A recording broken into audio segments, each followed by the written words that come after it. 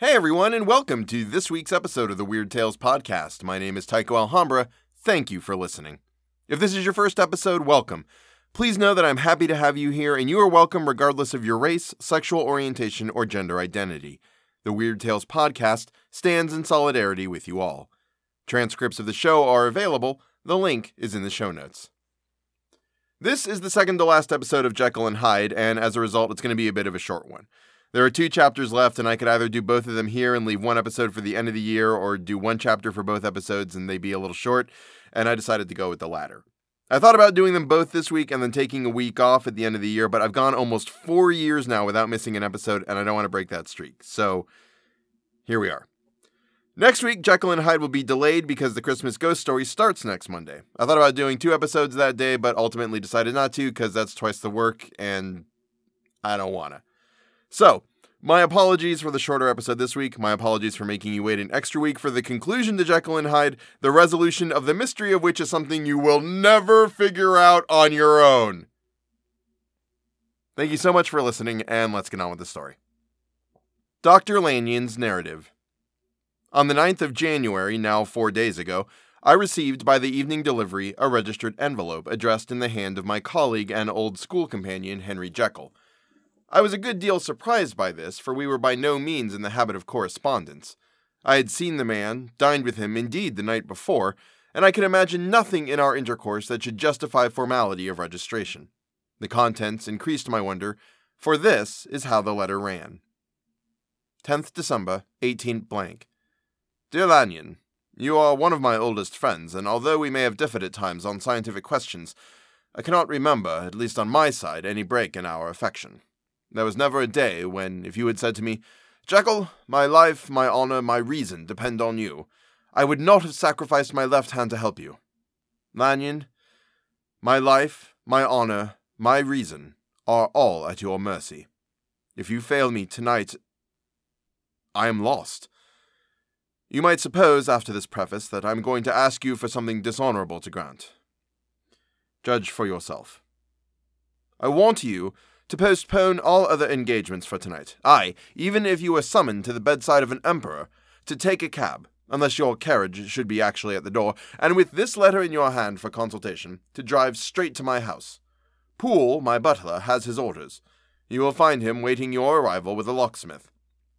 The door of my cabinet is then to be forced, and you are to go in alone, to open the glazed press, letter E, on the left hand, breaking the lock if it be shut, and to draw out, with all its contents as they stand, the 4th drawer from the top, or, which is the same thing, the 3rd from the bottom.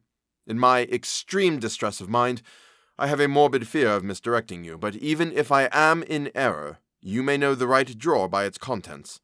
Some powders, a file, and a paper book. This drawer I beg of you to carry back with you to Cavendish Square, exactly as it stands.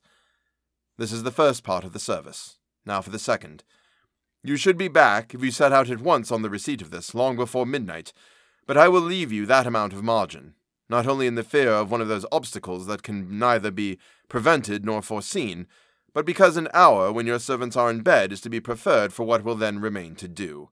At midnight, then, I have to ask you to be alone in your consulting room, to admit with your own hand into the house a man who will present himself in my name, and to place in his hands the drawer that you will have brought with you from my cabinet.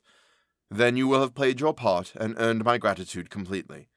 5 minutes afterwards, if you insist upon an explanation, you will have understood that these arrangements are of capital importance, and that by the neglect of one of them, fantastic as they must appear, you might have charged your conscience with my death or the shipwreck of my reason. Confident as I am that you will not trifle with this appeal, my heart sinks, and my hand trembles at the bare thought of such a possibility. Think of me at this hour in a strange place, laboring under a blackness of distress that no fancy can exaggerate, and yet well aware that if you will but punctually serve me, my troubles will roll away like a story that is told. Serve me, my dear Lanyon, and save your friend, H.J. P.S. I had already sealed this up when a fresh terror struck upon my soul. It is possible that the post office may fail me and this letter not come into your hands until tomorrow morning.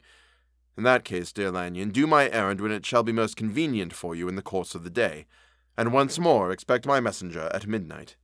It may then already be too late, and if that night passes without event, you will know that you have seen the last of Henry Jekyll." Upon the reading of this letter, I made sure my colleague was insane, but till that was proved beyond the possibility of doubt, I felt bound to do as he requested. The less I understood of this farrago, the less I was in a position to judge of its importance, and an appeal so worded could not be set aside without a grave responsibility. I rose accordingly from table, got into a hansom, and drove straight to Jekyll's house. The butler was awaiting my arrival. He had received by the same post as mine a registered letter of instruction, and had sent at once for a locksmith and a carpenter. The tradesmen came while we were yet speaking, and we moved in a body to old Dr. Denman's surgical theatre, from which, as you are doubtless aware, Jekyll's private cabinet is most conveniently entered. The door was very strong, the lock excellent. The carpenter avowed he would have great trouble and have to do much damage if force were to be used, and the locksmith was near despair.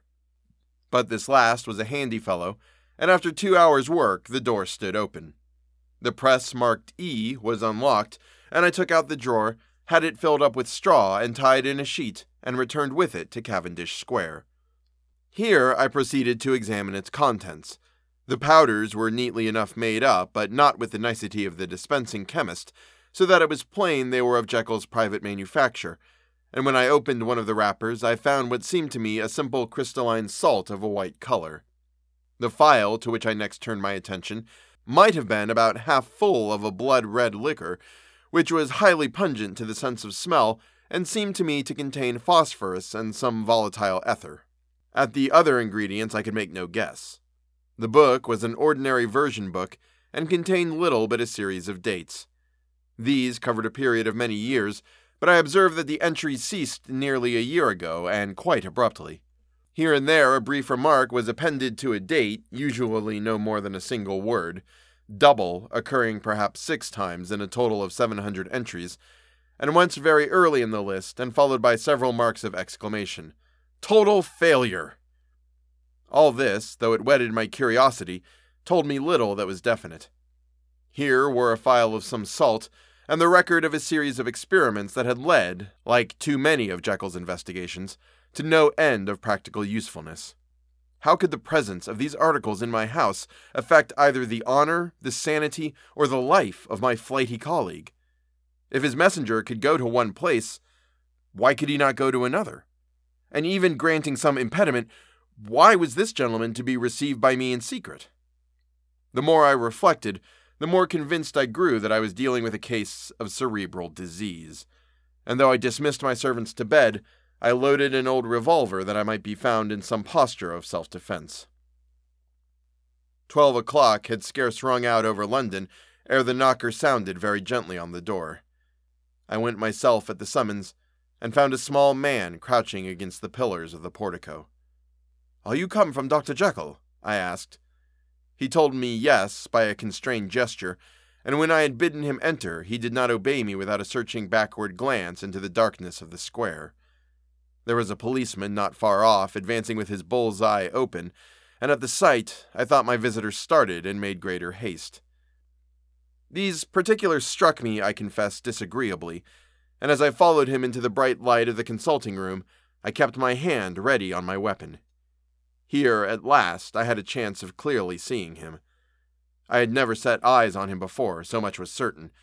He was small, as I have said, and I was struck besides with the shocking expression of his face, with his remarkable combination of great muscular activity and great apparent debility of constitution, and, last but not least, with the odd subjective disturbance caused by his neighborhood. This bore some resemblance to incipient rigor, and was accompanied by a marked sinking of the pulse. At the time, I set it down to some idiosyncratic personal distaste, and merely wondered at the acuteness of the symptoms, but I have since had reason to believe the cause to lie much deeper in the nature of man, and to turn on some nobler hinge than the principle of hatred. This person, who had thus, from the first moment of his entrance, struck in me what I can only describe as a disgustful curiosity, was dressed in a fashion that would have made an ordinary person laughable. His clothes, that is to say, although they were of rich and sober fabric, were enormously too large for him in every measurement. The trousers hanging on his legs and rolled up to keep them from the ground, the waist of the coat below his haunches, and the collar sprawling wide upon his shoulders.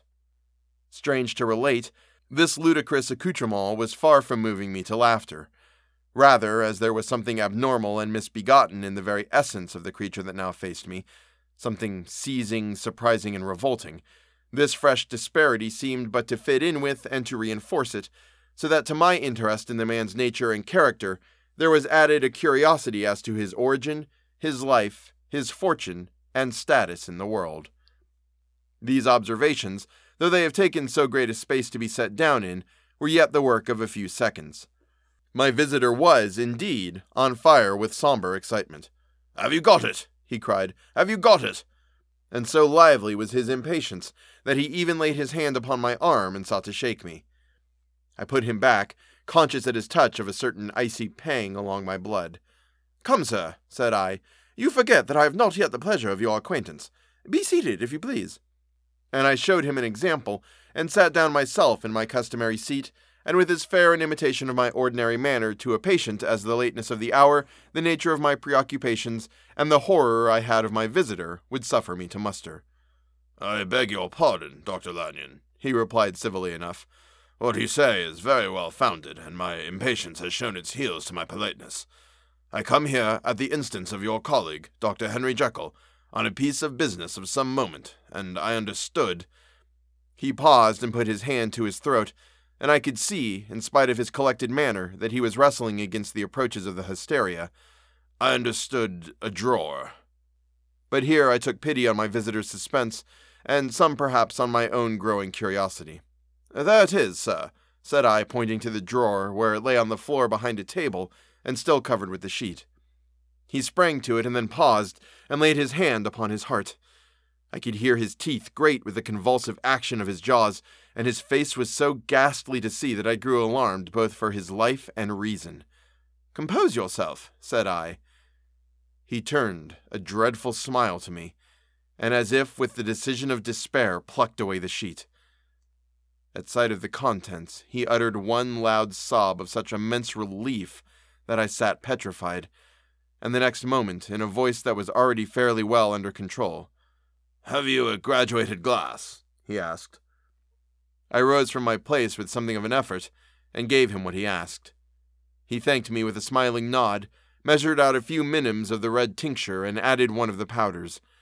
The mixture, which was at first of a reddish hue, began in proportion as the crystals melted to brighten in color, to effervesce audibly, and to throw off small fumes of vapor. Suddenly, and at the same moment, the ebullition ceased, and the compound changed to a dark purple, which faded again more slowly to a watery green. My visitor, who had watched these metamorphoses with a keen eye, smiled, set down the glass upon the table, and then turned and looked upon me with an air of scrutiny. "And now," said he, "to settle what remains. Will you be wise? Will you be guided? Will you suffer me to take this glass in my hand and to go forth from your house without further parley?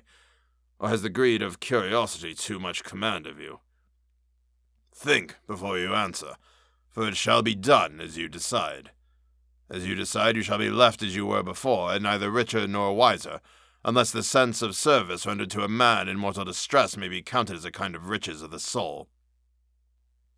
Or, if you shall so prefer to choose, a new province of knowledge and new avenues to fame and power shall be laid open to you, here, in this room, upon the instant, and your sight shall be blasted by a prodigy to stagger the unbelief of Satan." "Sir," said I, affecting a coolness that I was far from truly possessing, "you speak enigmas, and you will perhaps not wonder that I hear you with no very strong impression of belief. But I have gone too far in the way of inexplicable services to pause before I see the end." "It is well," replied my visitor. "Lanyon, you remember your vows. What follows is under the seal of our profession. And now, you who have so long been bound to the most narrow and material views, you who have denied the virtue of transcendental medicine, you who have derided your superiors, behold." He put the glass to his lips and drank at one gulp. A cry followed. He reeled, staggered, clutched at the table, and held on, staring with injected eyes, gasping with open mouth. And as I looked, there came, I thought, a change.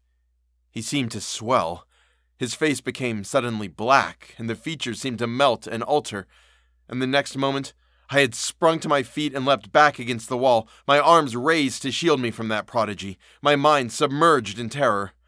"Oh, God!" I screamed, and "Oh, God!" again and again, for there, before my eyes, pale and shaken and half-fainting and groping before him with his hands like a man restored from death, there stood Henry Jekyll.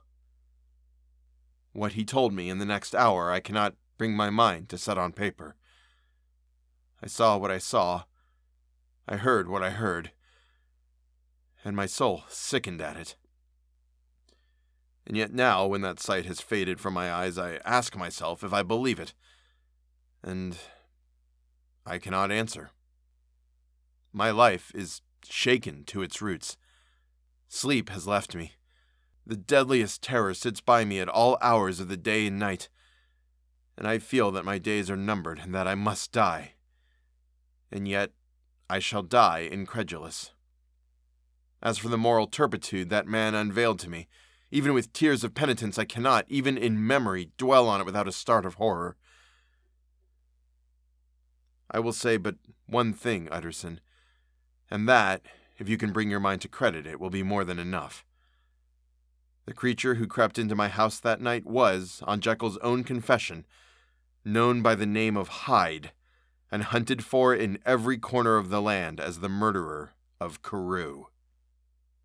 Signed, Hasty Lanyon.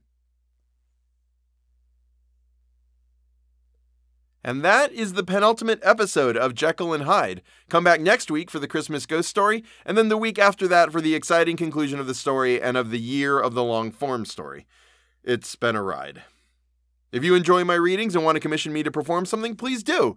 I'm happy to help out. If you have a story you would like read, or a YouTube video that needs a voiceover, or a part in a show you think I would be good at, I'm happy to play a part. Just send me an email at theweirdtalespodcast@gmail.com and we'll discuss details. You can help support the show on Patreon, which would be much appreciated. Patreon.com/theweirdtalespodcast. Every dollar goes back into the show and is used to pay guest readers and hosting fees and equipment purchases to make the show better. I've recently upgraded my microphone setup, and I'm really happy with how it's all worked out. Thank you so much. Franklin Jones, Stephen McKay, Hermogenes, and Pontus Fredrickson, thank you all so much for your support. Please, please, please go and get vaccinated if you haven't. Get your booster shot if you have, and either way, continue wearing a mask. With the Necronomicon variant floating around, it's even more infectious, so protect yourself and protect others.